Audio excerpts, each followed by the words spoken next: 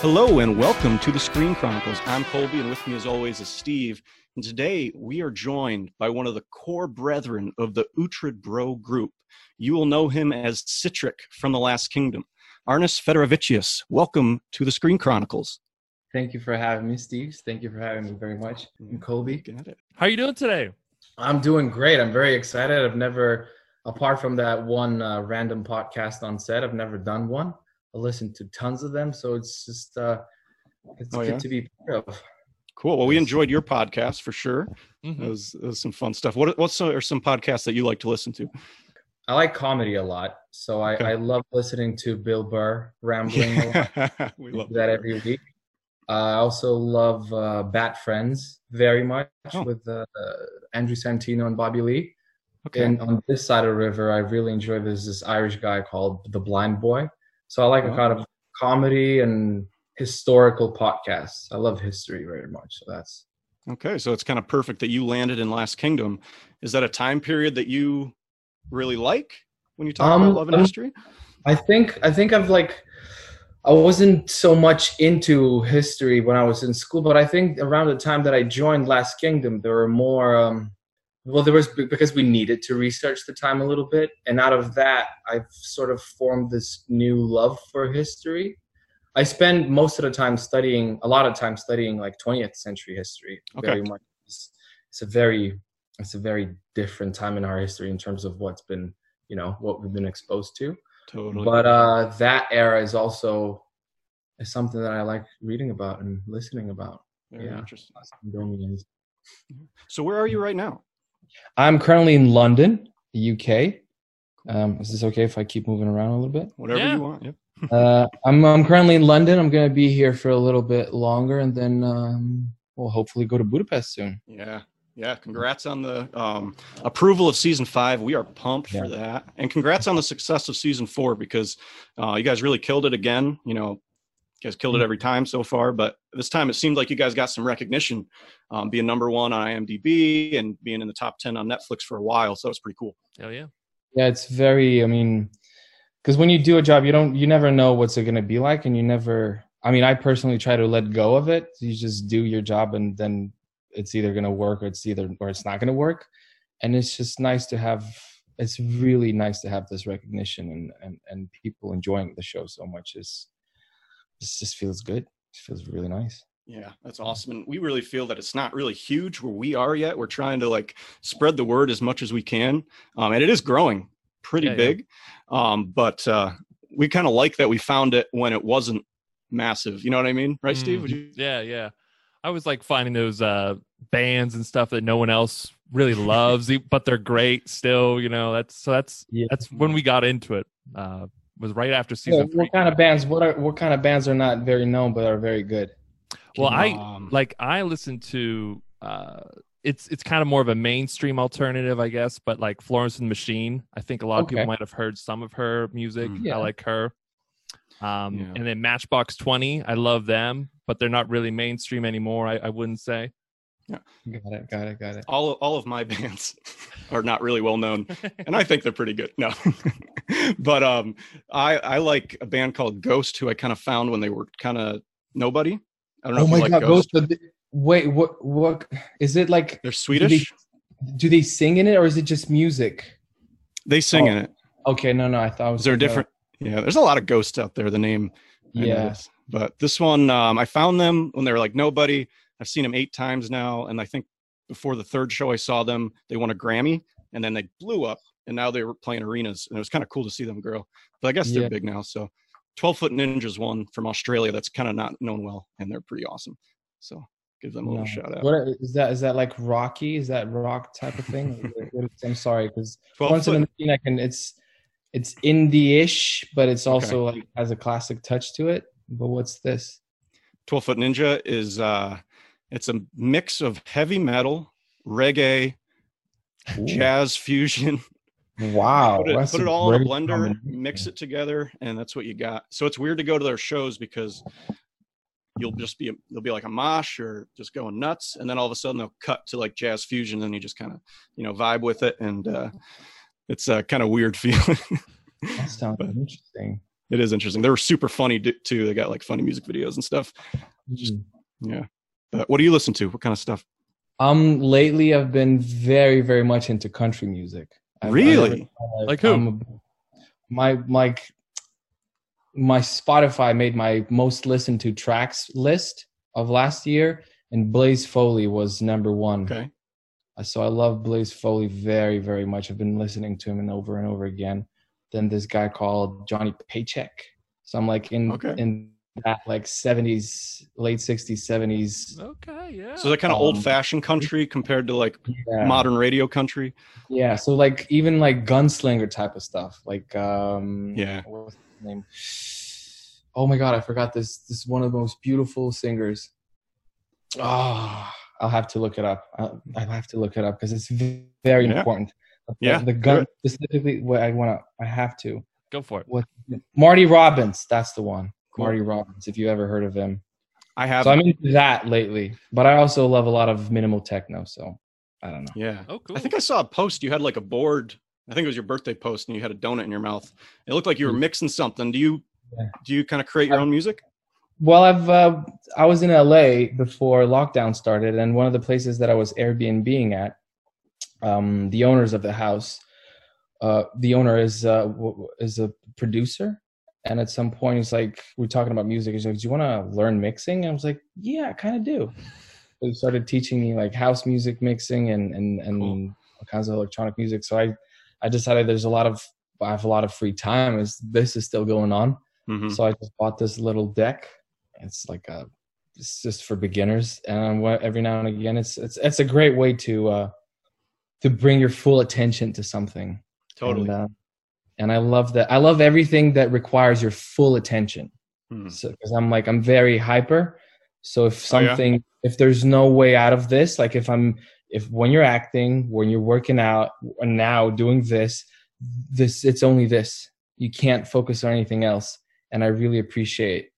Because it invites me to focus. Otherwise, I'd be all over the place. So yeah. Yeah, I love the process of creating music and just a creative process really with anything. That's a good way of putting it, just kind of drawing your focus. And I like doing anything that makes sure that I'm not just mindlessly going on my phone or something, Yeah. I guess you get into this sort of a state of flow, and that flow could be... I think that's a good way to gauge if something that you're doing is something that you should be doing. If you get into the state of flow and everything around you disappears, then like you might try and do this again. Yeah, you're in the right place. That's super cool. I like looking for flow. What are some other things you find flow in? Well, definitely working out. Like I really appreciate like boxing and combat sports. I like the hierarchy of like having a teacher and giving my full respect to the teacher. So I appreciate like there's a sense of purpose that you get when you work out, and if somebody else is supervising you do that, you're like you have to give yourself fully to the person and just follow the orders, let's say. Mm-hmm. And that, in a way, that takes you out of the flow, because it takes you into the flow, because you're in control of yourself, but you're also, there's this governing agent that tells you do this, do that, and following him kind of gets me that. I like writing. I haven't yet wrote like anything novel or creative, but every day I sit down and write for like 30 minutes in the morning. Oh, cool. And that completely, there's nothing else around you and everything like that. Cooking as well. Lately cooking. I've been into. What do you make? Lately I've been enjoying Asian kitchen, because I've been with like specifically Thai and Malay food, because I was with a bunch of people and then invite someone over and they're like vegetarian, and you're like, all right, what do I do with protein? So then you look up stuff and then you come up with stuff, and I don't know. It's creative. Anything that's creative brings me a lot of joy. Yeah. Very cool. Can you tell us then how you got into acting then? How that filled that creative side of you? Well, I spent a lot of time in the movies when I was very little. I was very lucky that my dad took me to see. I think I actually might have started off with Star Wars movies, if I'm not mistaken, or it was one of the movies with Leslie Nielsen. What was? You remember those like crazy comedies like Airplane or whatever? Yeah, I love those. The Airplane movies. I can't remember which one it was, but I remember he took me there, and it sort of switched something in me because I've never been to a cinema before, and I think I was like 4 or 5, and the sense of being in that room sort of over time formed into an addiction, and as like an addiction, just like a passion. So I'd skip school a lot. I'd like if I hate like. I didn't like going to school very much. I think I was okay, but I didn't ever put too much effort in, I guess. And sometimes when I didn't like the classes, I'd skip school and go to movies instead, and then come back to the school or to the math tutor that my parents put me in so that they could pick me up as if I did the actual studying thing. Okay. And during that time, I think I was like around 13, 14. That's when I started going to movies like twice or 3 times a week. Wow. And then I started going alone. There was this accident, like my friends invited me to watch, there's this movie by Guy Ritchie called Revolver, which is very underrated in my opinion. Okay. Haven't seen it. And they invited me to see that movie, and I happened to arrive at a different location than everyone else. And I'm like, well, fuck it, I'm here. I'll still watch it. And that was the first time I went alone. I think I was 14. And that just opened up a new gate for me. And I started going there alone more often than with someone else. Yeah. And during that, it became more of it wasn't just like a pastime activity, but it was some sort of an engagement, a communication with the screen, if I may say. And during that time, I kept feeling this, like, I can't describe what it is, but it's like a force field. After certain movies, I'd walk out and you couldn't talk for a couple of hours or something like that. And I really got infatuated by that feeling. And as I kept watching movies, I just started feeling like that's something that I would one day like for other people to feel. And if there was a way for me to be part of that. So I think I was, at that time, I made a decision that I want to be with movies. I wasn't sure there in what capacity, because one of my late grandfathers, was a sound director. So I was like, do I want to be a sound director? Do I want to direct, or do I want to act? So yeah, around then I knew then that that's what I want to be in. I didn't know in which specific capacity, but I knew that movies is something that I have to do. Very cool. That's a long answer. No, it's a good answer. How'd you get into The Last Kingdom then from there? So I first started studying philosophy because my parents didn't allow me to study acting, but I did a movie in Lithuania, like an Italian project. It was my first shot at movies, and at the time of Last Kingdom, I just moved back to London from Russia because I spent 2.5 years living in Moscow. Wow. Because I fell in love. And that was that ended. I came back to London, and at the time I was working as a flyer guy, street promotions. You know, you hand out flyers for all kinds of whatever things, and I just got a self-tape for it. And I did it, and I completely forgot about it, and I kept on doing the flyering job. Okay. And one day, I got a call back. I was like in the middle of my shift, like 6:30 in the morning, like promoting a gym or something. Like it was a time of my life as well. And I got a call back, and I completely forgot about it. And my parents always wanted me to study, and I studied a bit of philosophy, a bit of acting in Lithuania, but I kept on dropping out of everything. So I promised my mom that I'm going to apply for RADA, which I did twice, which is Royal Academy of Dramatic Arts, which is one of the biggest acting schools in England. And the call back was on the same day that the audition for RADA was. Okay. So I told my mom that I still went, but I didn't. And I went to that call back, and a couple weeks later, I got a call from my agent, like, "You're there."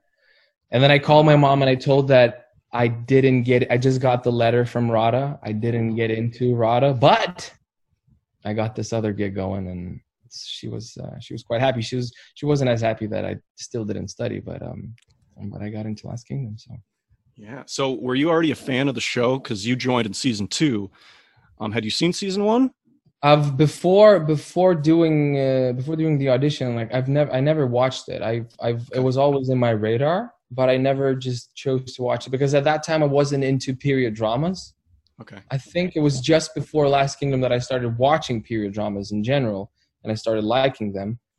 So I didn't watch it before, but then once I got confirmed, I remember watching it, and it's such a stupid thing to say probably, but I don't know. But when the last episode, when Alex Uhtred jumped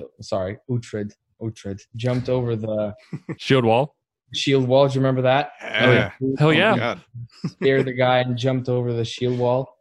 I remember I cried. I started crying just like because it's like I'm fucking part of this thing. And it's just it was so beautiful. And I watched binged the season in like 2 days. Yeah. And it built up to that moment. And when he made that jump, I realized how good of a show this is. Not because of that jump specifically, but it all played into that one moment for me. It built up to it, yeah. Yeah.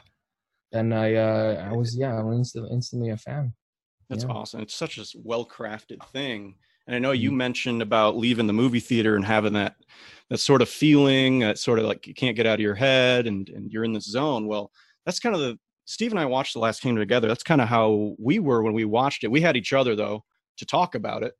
Right. But we would discuss the show after a season or an episode or epic episode for like hours after the show. We'd just be talking about it. How'd you guys find it? How'd you guys find it in the first place? Who was the one to find the show? We both just finished up some other shows. I think we finished up. Yeah. Maybe. So we were roommates in grad school. Yeah. Too. Right. And we were kind of binging shows. Last Kingdom kept coming across our radar. And in all honesty, the season 1 trailer never really like pulled us in. Right. So we kind of always like, well, I don't know if we'd really like this. And we kind of keep going. And we just kind of ran out of other stuff to watch. Yeah. I think we were so wrong. Bodyguard. We were so wrong about that. Mm-hmm. Because after like 1 or 2 episodes, it became our favorite show. Like we were so in. We were so in. That's really awesome. That's nice. It's good to hear. Yeah. Good. It was awesome. So yeah, I think you do kind of help accomplish that in the show. There's so many people that craft this awesome show, but it definitely leaves people thinking about it long after you watch it, for sure. Yeah, which is a cool thing.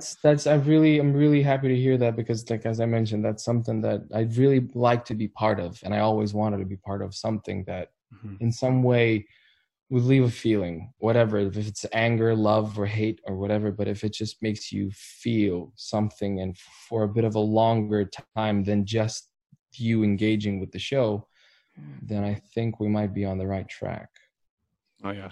I think Last Kingdom makes you feel all those things, angry, and you're always angry with the antagonist. You're always happy when there's a great, like a camaraderie moment between, his Uhtred's bro group is what we call it. We love that. And then the big action, you're jumping over a shield wall, you're, sacking Dunholm. Those great moments. Absolutely. Yeah, those are so fun. Speaking of like emotional moments like that, one that we kind of wanted to ask you about that we see after the Battle of Dunholm, like Steve just brought up, is when Ragnar has just beat your father, Sihtric's father, in a fight, Kjartan in the fight, and he kills him, where you at first, you look excited about it. You look like you're pumped. And then when he kind of goes brutal, you start wincing. Kind of you start wincing. So could you talk a little bit about maybe what was going through Sihtric's head a little bit?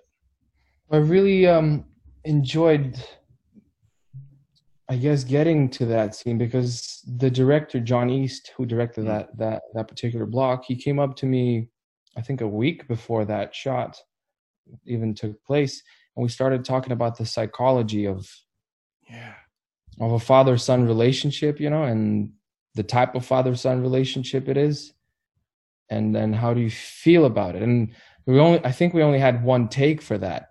So I didn't feel like we managed to. I wanted to go, I guess, explore more, but I'm happy that it, I guess, landed that way. Yeah. I guess it's a sort of understanding that you despise someone, right? Mm-hmm. You really hate someone for being so terrible towards you, or not being there for you, and you have this resentment. And even before the fight, you know, you're angry because he didn't even look at you. You didn't even know that you're there, right? But as the killing goes on, I don't know if that's what went through my head. I don't remember. But right. If I look at it, I would say that at some point you do realize that, so well, now what? Now it's dead. That's the only blood you ever had. I guess that's something that might have affected him or me in that moment, is that the fact that that's the last blood relative he ever had. And I think blood plays a big part in humans, and then maybe in that time it's even different. So it's even more heightened. Sure. Because of, you know, who are you? Who do you represent? Your value in society comes from where you come from your blood. Absolutely. And when you cut that cord, what are you left with? You know. And even though it's like, I guess maybe, I don't know if it's exactly that, but I think I felt sadness a little bit, because you're like, yes, kill, be dead. And then, you know, he's just gone, and that's it. Now I'm definitely alone. Yeah. You know, wow. I think. Sihtric mentioned his mother was a slave woman. Is she still alive? Is she dead, I guess, then from? Yeah. He never met her. Oh. He never met, she well, the way I see it, I can't remember what's like in the books. It's been told that she died while giving birth to Sihtric. But I also, you know, if you look at Kjartan, you could question, like, did she die at giving birth, or did you just kill her? And you know, it's not written, it's not said, but I like to think about it. I like to think about it because I don't know, you know, and that gives some extra thoughts for me when I'm, I guess, working on it, to just be like, oh, I know this, but how much of it do I really know? Why isn't she here? You know? Interesting. So she supposedly died while giving birth to Sihtric, and that's when I never saw her. Interesting. Yeah. Are there any other things that you think about as far as Sihtric's background? Because we kind of meet him, you know, in season 2, and he's just kind of with I forget that big Dane's name. But that you go and kind of in Kjartan's men. Yeah. And all we see, I think there's a quick shot of like you kind of going up for food, and I think he shoves you back. Yeah. It doesn't focus on it. But you guys pick up on things. Yeah. But I guess maybe that was supposed to be symbolism for Sihtric not being treated well, probably most of his life. Yeah. For being a bastard. How do you see that? How do you see Sihtric's past? I think that in certain cultures, and historically, even more, like less so now, but back then, being a bastard is like it seems like a very low life form for other people. Right. So I think that they're treated differently. Even let's think about Osferth, who's also a bastard, right? And he never gets any recognition. Yeah. Alfred's. So So I like to think about that. I like to think. I mean, I like to, but I wonder if he's been treated like that all of his life.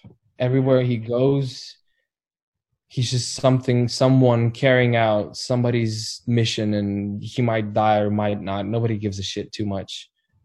So there's this quality of not being important all of your life. So I like to think about that, and I think becoming part of Team Uhtred sort of helps him form a new purpose and identity, perhaps. Interesting. If I can think in those terms, if he can think in those terms, I don't think he does perhaps think in those terms, but there's definitely a feeling there, you know. True. I think definitely must feel that now he's a bit different. There's a bit more value, but even in his day-to-day operations with Uhtred, I think there's still that, you know, like I'm a servant, and I wonder if he'll ever lose that or grow out of that. Interesting. Yeah. because I like to think that because of not having a name, coming from a terrible background, I like to think that one of his purposes might be, to one day create his name and be someone, now that the cord is cut, there's no one behind him. That is very interesting. It's very, very interesting. Yeah, these are what's that? Good questions. Thank you, man. Very, very nice questions. Where do you see Sihtric's role in Team Uhtred? Where do you see? Because we see Finan is more of the overt sort of comrade, where he's the one giving the hug to Uhtred. He's always the one giving the emotional talk or whatever it is. But Sihtric's always there as well, and he's always there when Uhtred needs him. Kobe and I love the scene where he sends Sihtric on a fake feud mission to go spy on Canute and Bloodhair in season 3. What do you see like Sihtric? What's his role in the group? I think, like, initially, because of his nature of him being a Dane, there was, definitely useful to use him as a spy, to send him out on missions and to gain information. But as time goes by, Team Uhtred becomes more popular, I guess, and Danes find out about what's inside the team, so it's less likely to be that. But I like the dynamic of the group, that we're all different characters, but we're all this one person in it, essentially, because Uhtred is split. He's neither Dane nor Saxon, right? And here we have a bunch who's one is a Saxon, someone's an Irish crazy man, and there's one who's a Dane. Yeah. So I feel like perhaps Sihtric's role is to somehow also, once every now and again, remind the nature of our type of battling. We're like, it's glory to death. We're going out like, let's just ram the gate. Let's go in and go for it, because it's on the other side. We'll celebrate. We'll die and we'll celebrate together that we tried killing this. There's a lot less. There's less of a safety trigger in Sihtric, I think, when it comes to decision making together as a unit. So I like that, and I also think that there's, when it comes to the relationship between Uhtred and him, it's just like we both know, because we're both Danes. Let's say we both carry the Thor's hammer, so we're more into that faith system, let's say. Right. So it's like a little thing that you might have together, because we both, believe similar things. I think. So I think it's that. And it's also, I think Uhtred, as for Sihtric, has become this father figure. Yeah. As a friend, sure.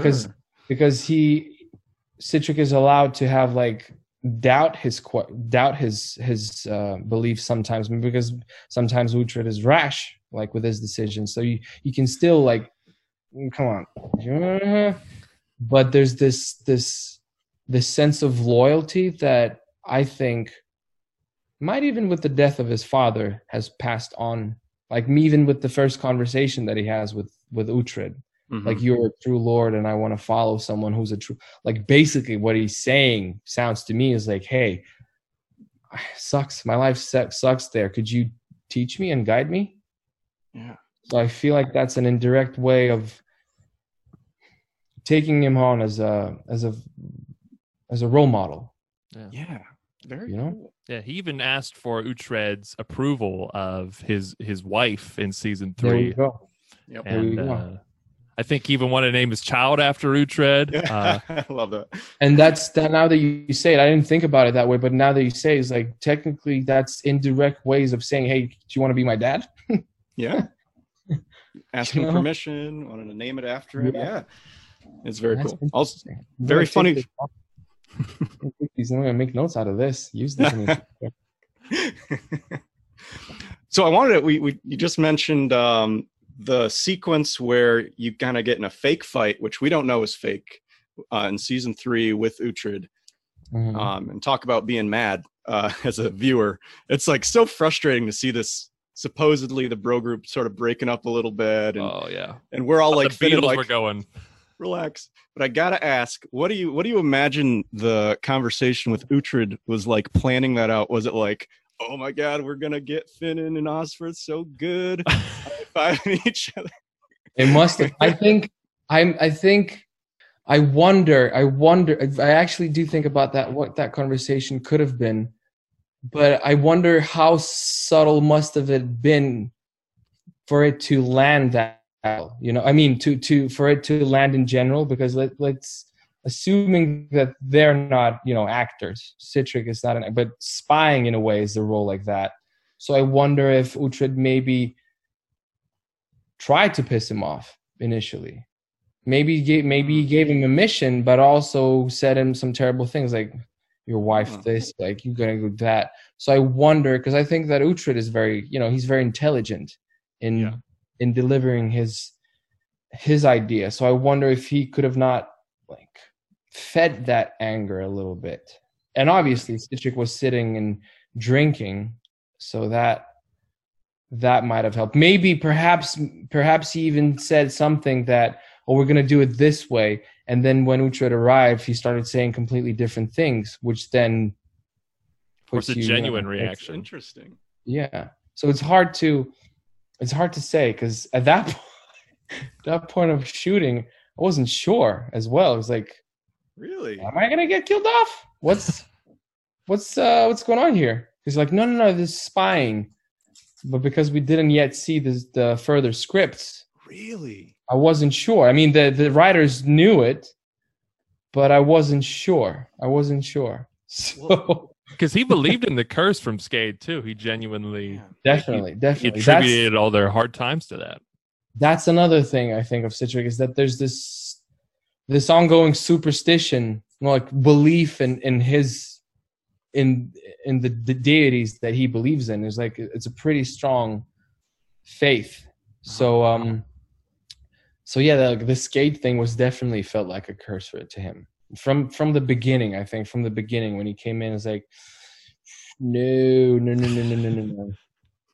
And I like the dynamic of the group, that we bring different superstitions to it. Totally. You know, because and Uhtred is in between two worlds. He believes in his gods, but he still like diplomatically has to assume that there's that god too. Yeah. You know. Mm-hmm. He's been baptized twice, so there we have it. It's interesting. So it's interesting what you mentioned about the writers. You didn't know necessarily at the time that you were kind of fake fighting. Is that? No, I knew. I had a like. I didn't know how it was going to play out. Oh, okay. So I think they already had the drafts for it, but I just didn't know, and I didn't know who to ask, and I was afraid to ask, perhaps.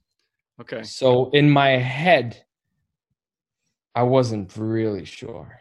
I wonder too if they preferred it that way, because similar in the way that Uhtred maybe kind of got at your emotions, Sihtric's emotions in the scene to sell it to Dagfinn in the Table of Danes, so that they would believe him when he escaped and joined. You know, makes you wonder if they kind of were thinking that too, to sell it to us as the audience. Yeah, that this is real. Yeah, interesting. I think you're right. There's a lot of layers in believing, and who believes, and how do we perceive the believing. So I wouldn't know. Maybe they did. Maybe, I don't know, but it's interesting though that you weren't sure about it. I wasn't. Yeah, that's pretty cool. I wasn't. Yeah. We were just so frustrated with Uhtred at the time, though. And then later on too, when he started trusting Skade, we were like, what the heck is Uhtred doing this season, man? He made us doubt him so much that season. But then he'd come around. I mean, when you come back to him and he just, he raises his arms up and like for you to like kill him or something, and everyone else in the group, it won our best bro moment for that episode there. When Sihtric comes back, and it was just great.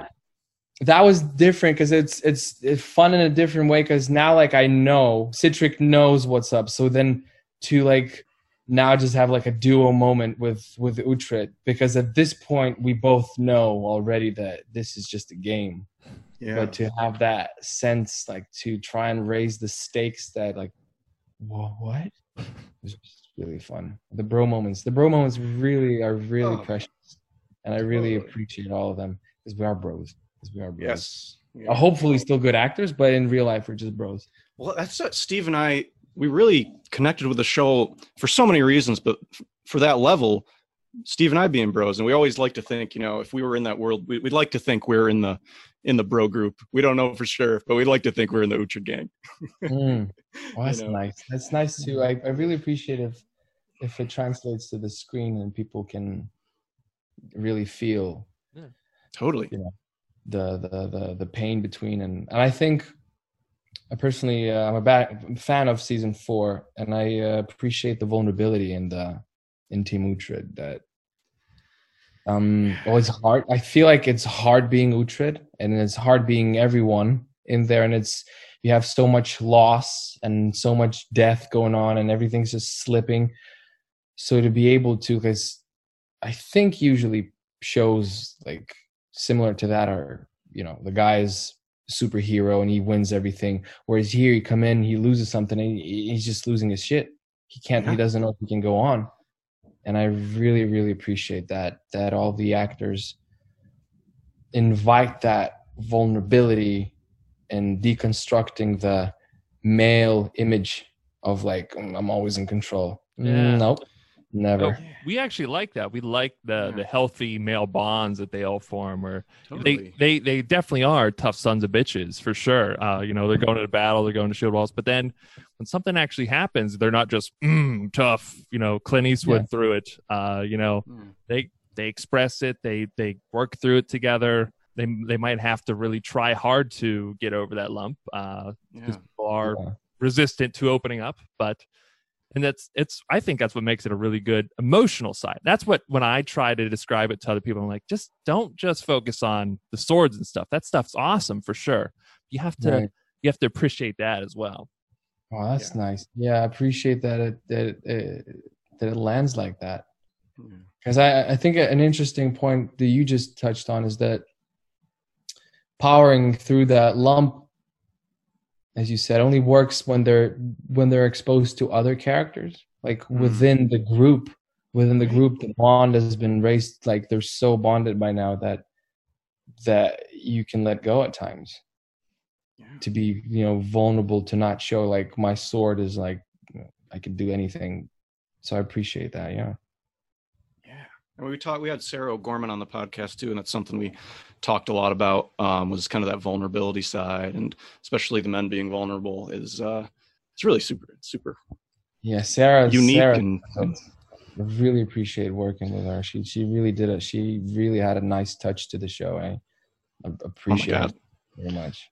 There were definitely our like 2 favorite episodes from season 4. I think were 3 and 4. Yeah. You got the crazy emotions in episode 3, along with the beginning has some pretty awesome action sequences. And then obviously maybe like one of the coolest battles on the Last Kingdom. There's just so many, but this kind of seemed like it stepped up a level, at least production wise. Right. Yeah. And she came in on the hardest week. So like she started off with the battle in Bebbanburg. Yeah. So that the one at the end of the season, episode 2. So she's first days we were battling, and she was just in there, and the way that it turned into this vulnerable, emotional story, and then again landed with that massive battle. Really enjoyed her input. And probably not an easy thing to execute like that either. I mean, that's a tall order, and she did it well. She did it really well. Really well. Oh my goodness. So what kind of experience, obviously on the show, you look like a very proficient fighter. Did you have any fighting experience before coming onto the show? Not sword fighting. No. I haven't had much sword fighting. I did, I'm an enthusiast in boxing and kickboxing and Muay Thai every now and again. But, so that's the only type of fighting I had before, like, sparring here and there. But when we started doing this, the sword fighting became more of a thing. And sometimes in between season, Mark's very resourceful when setting up stuff. So he sometimes invite like sword fighting teachers somewhere in London. We meet in the park and just do some drills. And or even on the show, sometimes we would take there's always swords at home. Everybody has like swords in Budapest in case you need to, in case you want to work on something, or Mark would be like, guys, what about this choreography? Well, how about we go to the gym and practice some movements and maybe add something. So we research a little bit, try to make, it's nice trying to shape, because the fighting itself, and that's what Sarah, I think, said, fighting itself, it's not interesting if it doesn't tell a story on a screen. Mm-hmm. So what we appreciate is trying to develop specific ways of fighting for every character. Because yes, they have specific weaponry, but it's interesting to like, can you add a little bit of a flying knee there? What if you do a little throw there? What if you stab that guy 10 times more? So just little things that would tell the story of the character while also showing him fighting. Interesting. Yeah. From my point of view, and I guess both of ours too, Colby brought this up when we talked about it, was Sihtric felt really, I guess, like explosive in comparison to everyone else this season as far as his fighting style. Especially like when he got cut down from the tree and just really quick. Is that how you distinguish him from the other ones, or? Well, I like to think that inside him, because of his Scandinavian mythology beliefs and belief in those deities, I like to think that it adds like this trigger inside him that once you like click it, it's just rage, full on, and it's less protective because you're like, every time you go to battle, like, I'm gonna die, I'm here to die. It's approaching every fight with that Dane mentality. Yes, the Dane mentality, and therefore it becomes. I'm very happy that it came across as that on screen. There's just this layer of rage because he's sort of always just waiting for the fight in a way, because that's his like destiny, right? Because he doesn't get to see his family a lot, so there's about a bit of rage for that as well. But it's like, come on, when are we fighting? When are we, can we just get into battle? Can we just get in? So whenever you present him the opportunity, there's nothing else, and there's joy. That's what we try to explore with Mark as well. Is when you see those like little whatever sword taps or whatever that we do together, is because we're made for this. We're made to fight. And every opportunity that you get to fight is a celebration. So even though it's death, it's also a celebration of our type of life, their type of life, let's say. That's so cool.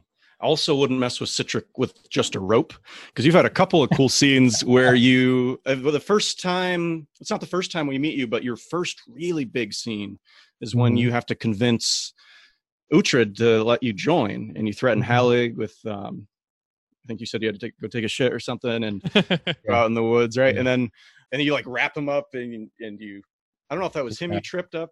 And then again in season 4, you get cut down and all you have is the rope, and you just do like a quick dodge. You like clothesline the guy, which we had our little Arsling Award show that for fun that Steve and I did, and we nominated that. I think it was nominated as one of the cool battle moments. Yeah, was that little sleek like dodge. With the rope. Oh, nice. I never thought about it that way, that it's a theme. Yeah. That was like this, the first scene, the one with Halig, was one of the most educational battle scenes for me, fight scene, because we were shooting with Sean Savage, who's a great camera operator. He's the one from Game of Thrones, I think. Yes. So he does all that, and we'd sort of practice it, but he'd be really close. And he said, don't worry about it, just go for it. And so you're slashing your sword, and he's just there, and he just like ducks, and you're like, and you're watching him do that. And in the middle of the shot, like, what the fuck? How does he know? So it was very educational in terms of how much speed do you have to add to the fight for it to look real. And Yeah, those rope, like we have a great stunt team, so those I really appreciate that they added the rope thing in season 4. I didn't even consider that those two are connected, but now that you say it, just wouldn't mess with him with rope though. I mean, it's just I wouldn't mess with him if he's got a rope. If he's like walking around town with a rope, I'm not charging him. I hope we can introduce. I don't know if they had any lassoing going on back then, but it'd be interesting too. Season 5. That's way. And I think that's way better than the Pirates of the Caribbean rope scene. And do you remember in the first one where like Jack Sparrow and Orlando Bloom have the rope and they run, but the British guys are just running in between them? Yes. It's just like Orlando Bloom shows up as one of the Musketeers at the end. And yeah. What's one of your favorite battles? What are your favorite battles or fight scenes that you've done from the show? I really do. Maybe because it was the first real one, and it was a big scene to come into this TV show, was the presentation of like the can you be my lord scene, the one with Halleck when they cut them off, because it was the first like solo fight, so I had to work on it quite specifically, and it was just including tricks that I've never thought before that I would be doing. The cutting off the guy with the pulling his legs with the rope, taking the sword out of him. It felt very functional, Yeah. So using your environment, using other people's weapons, I feel like that raises the stakes because you're more likely to die if anything goes wrong. Yeah. So I like those high stake moments. There are a couple of, I don't know if they made the cut this season, perhaps. I don't remember, but there were a couple of, in episode 4, the big battle scene there are a couple of like jiu-jitsu throws and stuff. You take a guy down, I think it's in that battle, and then you stab him. Yeah. That's cool you mentioned that. It was real quick, but you do, like, if you watch, you do a takedown. Yeah, so it's really it's just moments like that. And yeah, I think the most difficult to shoot definitely might have been this season 4 battle in the absolute scorching sun, because it was just physically very demanding, and I wonder what's it going to be like this year, Yeah. With all the new regulations. Oh, that's true. That's very true. One thing 6 feet apart when you're fighting, though, Yes. I wonder. Only bows and arrows and axe throws in season 5. Would be interesting too. Like, I'd like to learn a bow and arrow thing. Spears too.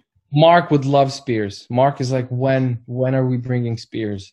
He's always about spears. He researches his stuff a lot. Really? There were spears in Dunholm. There were spears in Dunholm. I remember the battle in season 2. Throughout, yeah. Yeah. There's been a lot of spears throughout. It's like, yeah. He's the one, like, if there's a spear, Mark's going to go for it. Because he's like, we need to use these. Because it's historically accurate. And he loves his research. He's a very, very thought out researcher when it comes to that. Interesting. So got to ask you about what was it like to hang upside down, and how long were you actually hanging upside down? If you could just talk about that whole. It wasn't. I think it was like a minute or a couple minutes. Is the thing that the only thing is that you have to practice before it. Oh, really? Like every day, just just stand upside down, stand on your head for a little bit, just to get acquainted with it. Because we shot that scene for 2 days. So the first day was pretty difficult because you're not. But the second day, you're sort of used to it by then. So it's not. We follow. I think we definitely followed health and all the regulations, but it's quite demanding because you can't swallow when you're upside down. So if you want to swallow, it's sort of like it kind of hurts. So there were a couple of things that you had to adapt to, but in general, it was fun. It was just while hanging there. It's just moments like that when you really appreciate your work or your job. It's like, what the fuck are we doing, man? We're hanging upside down. We're hanging upside down a tree. There's like, 5, 6 of us. We're hanging upside down the tree. And so that's, it's just, you really appreciate that the life that you've been given, but also it's like, what the fuck? That'd be good. That'd be a good prank to pull on maybe like a new cast member. Is we're gonna do another hanging scene. Yeah, but just never shoot any of it though. Just cut the scene. Yeah, you better practice every day. Every day. Yeah. That could be because we like pranking each other. That would have to involve a lot of departments, and I don't think other departments have as much time. But I definitely like to involve myself in a prank like that. Yeah. Speaking of that scene, though, I felt like they were really. I'm glad you didn't get killed off this season, but I really felt like they were foreshadowing Sihtric was going to get it this season, because in the battle at Tetton Hall, Sihtric falls, Finan yells, "Sihtric!" and I was scared that whole battle. I was like, where's Sihtric? Every time I was looking, make sure okay? Is he okay? And then the quarantine episode, he was the only one that like didn't care at all about the sickness, And then the hanging upside down, I was like, I feel like they are just foreshadowing he's gonna get it this last episode. I'm glad I was wrong. Yeah, me too. But was that something like an idea they were playing with, or? I haven't heard about that idea, but maybe they were. But I'm not. It kind of makes. It's interesting that you say that, because I think it's difficult to. When you watch a show and you relate to your characters, you think essentially that they're never going to die, probably, unless there's stuff like that, which then makes them more real, that there's always an opportunity that they might get killed. Because as, let's say, heroes, usually guys just come in, slay everyone, and done. That's it. So we like to ask for that as well with stunt guys, like make it more difficult, make it difficult for us, because that way, only that way, I think you can tell a story that, yeah, these are very strong guys, very powerful, but they're still just guys. They could still just die. So I like all those trips and falls, and maybe personally as actors, we push the possibility of death a bit further, just to be surprised, just to surprise yourself in case, maybe you will die. Maybe there will be maybe that is a foreshadowing for some sort of a death, or maybe it's not. Interesting. So I think there's something in that. The stakes, having the stakes that we're knowing that they can die, I think it's very important. And you guys have been around a long time. Like when Halleck died, it was a real emotional scene on the front of the slave boat. But we were only introduced him at the end of season 1, and then partway through season 2, he was already killed off. But you've been around since season 2. So like if one of you guys gets it, it's gonna be rough. It's gonna be rough. I think we're all afraid that one of the core Uhtred bro. I mean, we did lose Biaka early, and I consider him in that group. But But yeah, I think like going later in the season, I was expecting like one of like Finan, Sihtric, or Osferth to like get it just for like the emotional value, and I'm glad nobody did, so we can get them all back for season 5. Yeah, but when you're on a show like this, not like this, but in general, a period drama or a action-packed show, I think it's a healthy approach as an actor to come in like, well, I might die this season. Every season you approach as if it's your last. I mean, I think I don't know if it shows, but I think we now have a certain work ethic that every day we approach as if it's the last day on set ever. And I believe that we share that mentality, maybe even if it's unwritten, unspoken, but I think that's how much we love our job. So every day fuck it, I might die. As a character or as a human, this is the day that this is the one and only day I'm on set. So yeah, we try to approach it that way. Yeah. Good way to do it. Yeah. Now, we had Molly Rowe on the podcast as well, and she does a really fantastic job with all the costumes and everything. And she talked about some actors really like to put input into their costumes. Did you have any input into your own costume? So since Molly came, because she joined us, I think season 3, I think. Yeah. So my initial costume, like the base of my costume, was created before. So the only adjustment that I made is my knife, my dagger, was initially in front. Okay. I asked him like, oh, could you put it in my back? Could you put it in the back? So that I could be like now it's like functionally a bit more difficult, and I had to practice a lot. If I ever put it in, like I practiced the entire day so that it would seem like seamless, just put it in there. But that's the only thing I moved. I think I didn't do many adjustments to it because I just like what Molly does is great. I get to choose like the rings that I have. Okay. Like we work on that a little bit. We adjust the where we put this or where we put that, but in terms of what she brings in, it just lands. Are any of those accessories that you choose, are there any specific meanings to them or anything like that? Well, the reason for me putting the knife in the back was that I could keep it a secret in case it's the last draw, and it also looks cool. Oh, it looks cool. That's the only reason you need. But apart from that, I like he has a wedding ring. We shot like a little scene to it when we were giving away our rings in episode 3 or 4 when Finnan says like, go back to the town, sell all this. Because we're like, we don't have money anymore. So it was like, I tried to play around with the preciousness of, because he's married and he loves his wife. He never gets to see her, but so there's that one thing that he taps into, and obviously his Thor's hammer, because he's had it all of his life. And I guess that's, now that we talk about it, I guess that's the only relic from past life. Yeah, interesting. And he holds on to it a lot in times of trouble and stuff. And cool. Sort of like getting the energy of death and rage for battles, because I think it's also used for different reasons. Because when Finnan prays, it feels like protect us, where this is let's go. Let's go. This is it, baby. It's Thor's hammer, man. Yeah. So one other thing about your costume I want to ask you about is your tattoo. Mm-hmm. Is it a serpent or what is it exactly? It's a serpent. It is a serpent. Okay. It is a serpent. Okay, cool. Never really thought about its meaning per se. Mm-hmm. I mean, it's common, Dane symbology with the serpent, and Yeah, but also now that if we'd go down like and decipher it, I never thought about it before like this, but now like, there's always snakes in the grass. There's always snakes in the grass, and look for them.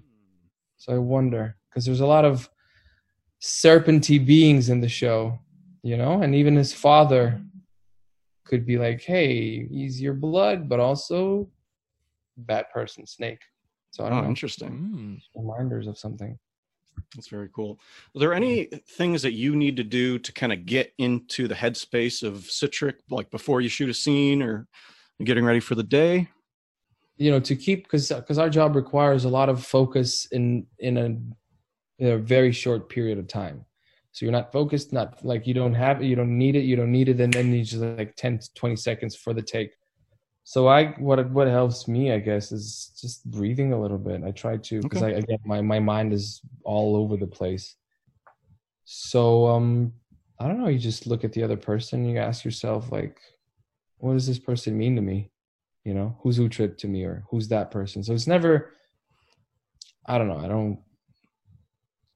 I don't think that I'm yet on it per se, but what helps me in acting is just focusing on others, rather than on yourself. And the stories of others remind my stories, and because it's all of your life is relationships with other people, and all those relationships are in your head. So what are you going to think about yourself, or are you going to think about others, and what do they mean to you, and or if they make you feel angry or whatever? So that is something. And I guess I like thinking about the family a lot. Think about his son and his wife, that he doesn't, because I think that's one of his purposes in life, to just build that, to purpose. That's a good one, purpose. to develop a family that he's never had. So I like to keep that in the back of my head, that even when go into battle, you're like, oh, I'm gonna die, but also you try to think of your family because they're really important to him. Yeah. Even though he doesn't get to see him a lot, but it's it's something he's never had, and he mindfully works on hopefully creating it. Mm-hmm. So the core value of family. One thing that Steve and I really love about The Last Kingdom is how we talk about this with some other guests as well. There seems to be all this kind of mythical things going on, yet there's always a rational explanation for them, for the time period. And it seems like that the show always does try to stick to like make it feel real.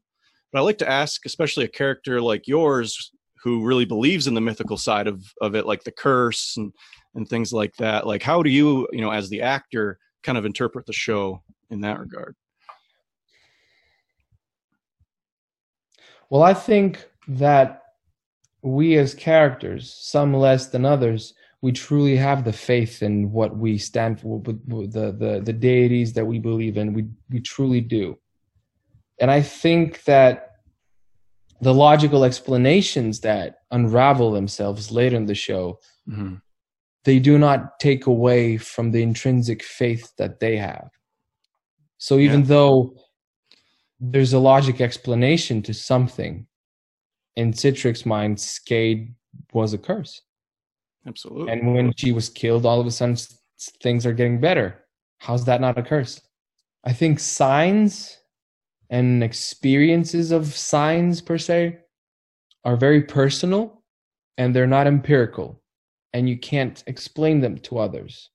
Even if you talk in real life, when you talk to scientific minded people, and I don't think that you have to be one or the other, you could be both, but I think when you talk to them, everything needs to be proven.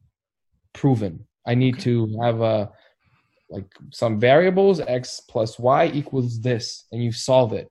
When it comes to, let's say, divine experiences, it's very personal. You can't, if I think something is a sign and I have a reoccurring theme of that sign, if I tell it to someone else, they're not gonna, they don't know it. It's, to them, it's just coincidental in a way. So I like to think that whatever happens, even though there's logical explanations in the heads of the characters, it's still fate. If that makes sense. Yeah, totally. Yeah, I just like to get different, takes on that, because it's such a, whoever watched the show could kind of interpret that aspect of the show different ways. Mm-hmm. Yeah, but there's also the fact that, yes, there's also another point interesting to, I think it was in season 2, the guy that was buried. I can't remember the name of the character. Bjorn. Bjorn kept on coming from the ground, right? Yeah. So it also shows a side that humans manipulate. So there's someone who's going to try and manipulate and pretend to be that. When then, does it still take away from the possibility of this or that being real? If there's someone trying to manipulate, does it then completely negate the existence? So I like what I like about the show, that it's always in the air, that is it this, or is it real? Is it logical, or is it just something spiritual? Interesting. Because it's never really, there's always an explanation, but we're still throwing stones and trying to read runes, Yeah. So it's those, I feel like those coexist at the same time. And I like that about this show. I love that. And I love that the show doesn't just come out and say this is a mythical show or this is a historically accurate show. It leaves it up for interpretation, which is a super cool thing. I love how they balance it. Yeah. Mm-hmm. I appreciate when a good TV or drama or whatever drama, I appreciate when it keeps the audience working. Yeah. Because you just have everything solved. This is that. It's good. It's fun. But as a member of an audience, I like to feel that I figured something out. Mm-hmm. Mm-hmm. Totally. Absolutely. So if it's something unspoken, untold in the show, and you think one or the other, it's up to you. Yeah. And Steve and I would have countless discussions about it, after we'd watch episodes in grad school and stuff. And do you fight? Like, do you have like one? We make the square. We do. We make the square. We make the square. We make a square. But then it just turns into like a tickle fight or something. We don't kill each other. Oh my god, that's good. What do you like? What's your biggest takeaway from this show? Like, what makes you like it? Oh, so many things. I was actually just thinking, this is kind of a new thought, and we've had so many podcasts to talk about the show.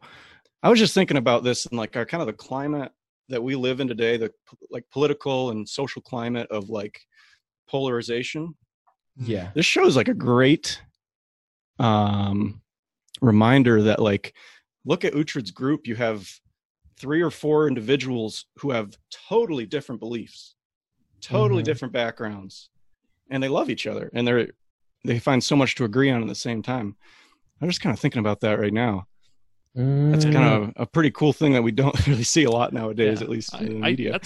And another thing too with that is how they portray both sides. There's the Dane side, which when at first you're like, oh, that's the Viking, that's the rock stars, man. But then they're also raiding towns and killing people and raping and it's like they're not that great. But then you see the Saxons, and they sometimes have that hypocrisy. They're willing to torture and maim, but we've got the superior morals. So, and I don't mean that in any religious or anti-religious way. I just mean I think it's a good way to show our world, and then there's nuance to things. Mm-hmm.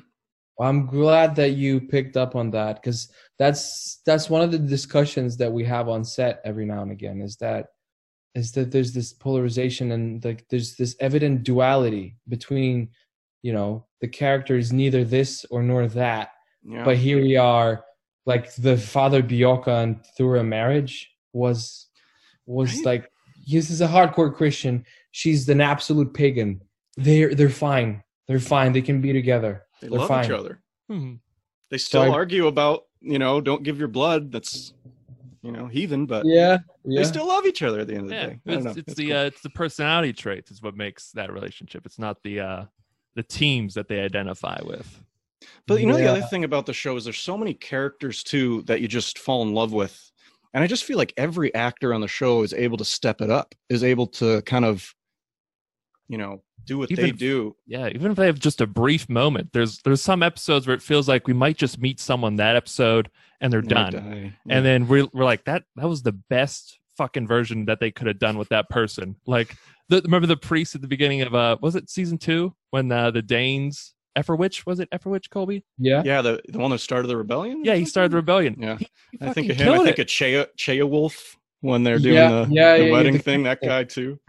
The casting in this, the casting directors are unbelievable. Everyone that comes in, there's just some sort of like Chicago Bullsian mentality to playing like as I mentioned, playing every game like it's we got to prove something. I just finished watching The Last Dance, so it's ringing true. So I totally agree with you that every actor that comes in brings in so much, like, just tiny detail, and you're like, that's the most important person. That's the most important character for right now. Right now. Yeah. Very cool. I really appreciate to be part of a team of actors that are so devoted.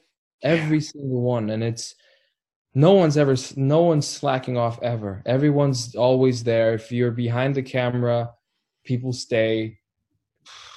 It's a huge team effort, and it really feels like a team. Absolutely. And we try, that's why we've been trying to get people on the podcast from behind the camera too, because they deserve a ton of credit as well. And the scope of their job is unbelievable. The amount of things to talk about with them too. But just because you made the analogy real quick, who's the Dennis Rodman of the cast? Take one of the rebounds. Let's see.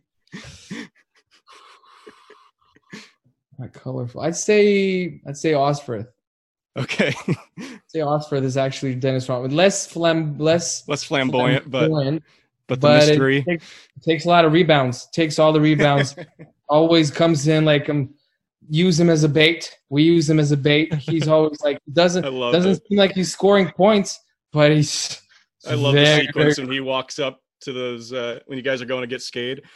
Yeah. And you guys sneak. Yeah, you do the little clink with the axe and sword with Finn and he just walks up and taunts him a little bit. That's that entire scene. He sort of like created it. Like he added lines to it. Then we played around, offset. We're like, let's just make a bit of a comedy out of this. It has to be a bit like stupid. Yeah. So that entire sequence of him coming in was, we all felt like really part of it because we sort of managed to give a bit of birth to it as well together. So yeah, Dennis Rodman though, I don't know. Who's your favorite person to do scenes with, or who do you wish that you don't have a lot of scenes with, you could have more with? I really appreciate any scene that you can do one-on-one. It's nice to when we're together as a team, it's fun. But it's also nice to sometimes step out and do it with the other characters. I really wish that I had more time with Father Bialka. I feel like there was moments that, even though after he married Thora, it was different, that he had a bit of a more liking to us pagans in the sense of the show. But I really appreciated that we managed to have like some sort of a closeness, even though I even noticed, I don't know if like it's ever audible, but if he's ever there, I would still say father. Sihtric would still say father, even though he's like, I don't even believe in that religion, let's say Sihtric, but he would still refer him to as, because the respect you have for him. Yeah, because he's this bald priest. Supposedly he's just a priest, but he comes in and slays. He slays and loses. He punches Tiedemann, and you're like. And we're like, oh, this guy. And it's like seeing like someone who's like your uncle, you shouldn't be cool. Yeah, brings out that Metallica t-shirt and like, there we go. So I wanted to ask you about a couple scenes with him actually. And the first one is when you're holding him back with the fire. Yeah. And then also the other really emotional one is when he dies at Bebember. Could you speak maybe to those scenes where you kind of catch him there too? Yeah, now that you say it, I did have in both of them. I had his head in my arms. Yeah, It looked like he was tough to hold back at that fire. He was. We actually, it was. The house was burning. We only had so many takes we can do, so it was very rushed. And he's a force of nature, and it was obviously it's very real. We don't like practice much, but we just like go for it, and then you have to hold the person back.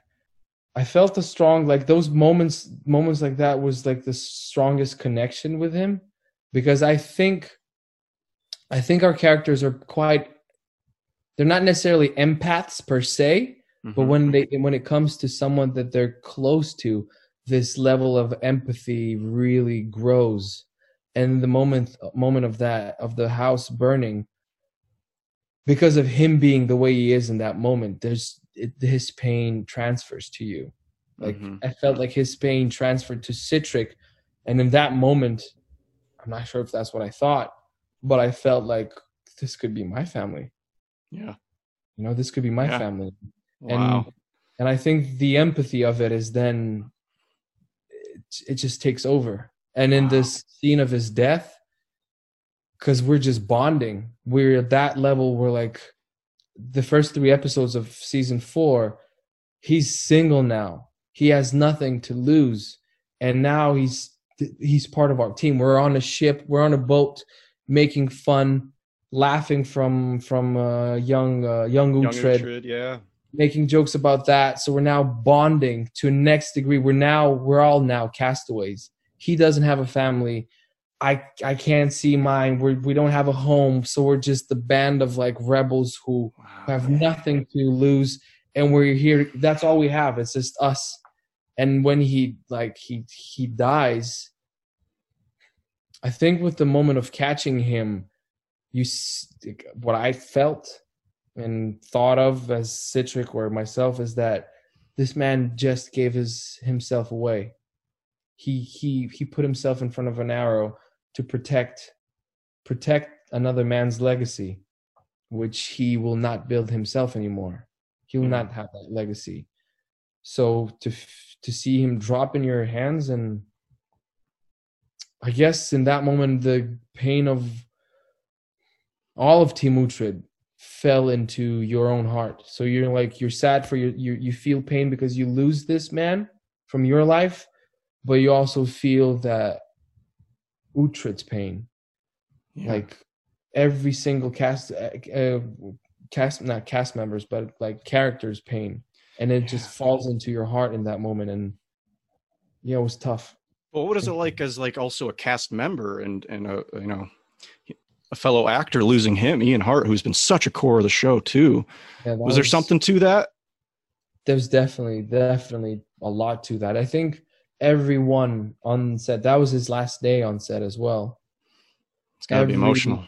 It was very emotional. Every single one of us, I don't know if I can tell it. I think every single one of us had like a very vulnerable moment of tears, because it's when we said goodbye, because he's just leaving now. He's not going to be with us, and he's been such a core member of just spending time with him, learning, because learning from Ian in terms of how easy he makes it look. I think everything good in life must look effortless. It might have a lot of effort inside, but from the outside, it looks effortless. So everything he'd done was always so effortless, and to lose that, and his sense of comedy, and I've learned a lot about history with him because he's very into that. And to just lose that member and not having any more, it's different. It's weird, because as well as that, as you mentioned, we're such a family. By season 4, you spend so much time together, and every year that bond, it never weakens. It just grows stronger. So to say goodbye to someone like that, wow, like, yeah, absolutely, wow. Yeah. So we're getting close to the end here. We just want to ask a few more questions about anything in the future that we can expect from you as an actor. And we know season 5 will be coming up. Is there anything else? Well, I'm currently, actor's life is always, the life of an actor is always waiting, hearing no's or not hearing them. So obviously, because of the season, there are a couple of things that you just can't do because you're locked into this. But you'll definitely be seeing me a lot more, especially in your home country. Definitely. Oh yeah? Yeah, because that's always been my dream, and that's always I've been working on, and that's something that I always knew that I'm going to be doing in the future. So going off that, what are some of your bigger goals? It's a funny thing to say, but I really love Westerns. I love Westerns. One day I'd love to do a Western. Oh. What's your favorite one?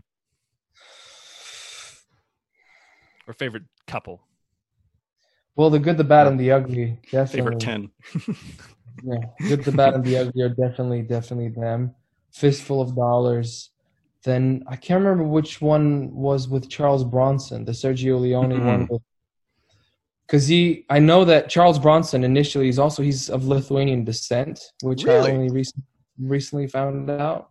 I know that Sergio Leone would buy Clint Eastwood because he couldn't afford Charles Bronson up until, what was it, The Good, the Bad, and the Ugly? Yeah. Perhaps.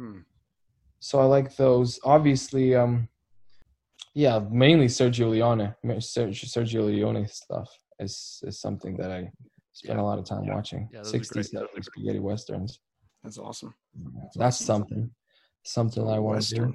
Yeah, you could be the new Doc Holliday or something. I don't know. That'd be sweet. One day, definitely that. And I'd like to explore more drama. It's nice to do something, so action-packed, and then something even further vulnerable. Just to keep yourself... Mix it up a little bit. Variety is the spice of life. So, absolutely. And hot sauce. Yeah. Hot sauce. Oh, yeah. Hot sauce. What kind of hot sauce? Kind of hot sauce. Oh, I try and get different ones all the time. Honestly, I try, and I remember my room, Colby. I had like all the bottles of the different types I had sitting on my windows. Yeah, you did. My girlfriend hated that. Did it have a smell, Colby? Did it like a? No, I cleaned it out. I don't want to mention what Steve's room. No, I'm just kidding. Steve's room smelled fine. It smelled fine. Fine. No, but yeah. But yeah, so we also ask our guests any other shows you've been watching recently or movies that you'd recommend or that you've really liked. Speaking of older movies, I'm a big fan of like the 70s, 80s cinema. So I've just this weekend I just rewatched The Great Escape. Okay. With Charles Bronson and a lot of amazing actors. So I like that. Recently rewatched again Bullet with Steve McQueen. You know that one with one of the most famous car chase scenes in the entire history of car chase scenes. I don't think I've seen it. But... I've only seen it once, but he's great in whatever he's in. But you need to. That I recently rewatched. Finished Ozark. I don't watch a lot of shows. So good. Honest, but I just binged that. I spent a week. Ozark is I came to London and I just spent a week watching that. And I'm like, so good. So you finished it. You saw that the performance of the brother in the last season. I forget his name. The wife's brother. Oh my God. I cried. Oh my God. Ripped my heart out. My heart out. Yeah, his performance was because you sort of like hate him, but then he comes in and you're like, oh my God, there's so many levels to this guy. So many layers, and you can't even understand him. He's just, his life is just amazing. He did a great job. Looks like we're pretty much out of time. We just want to say thank you, Arnas, for joining us. Really enjoyed this talk with you, and we really appreciate the opportunity to talk with you. Great talk. Yeah. Thanks for coming on with us. And people... We'll link your IMDb and all that down below too in the description. Twitter and Instagram and stuff. So check out Arnas for sure. Absolutely. Make sure to check out his podcast too from The Last Kingdom. I really thank you for having me because I didn't like I knew from because I just had James Northcote over before we went into here, and he had his experience. Everyone that had something to do with you guys had just amazing experiences. And it wasn't just like it doesn't feel like just an interview, but it's a journey of questioning because you pick up on like very specific, beautiful little details that become themes. So I appreciate you being so thorough and asking such powerful questions that make you wonder and consider yourself a little bit more. Awesome. So, yeah. Well, that's why we wanted to. That's why we wanted to do this. I never really liked the blank kind of questions you see on YouTube. Who was your first crush, or things like that.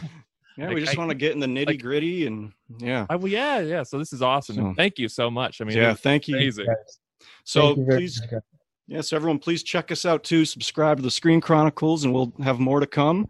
And for now, goodbye from Arnas Fedaravičius and the Screen Chronicles. Thank you, guys.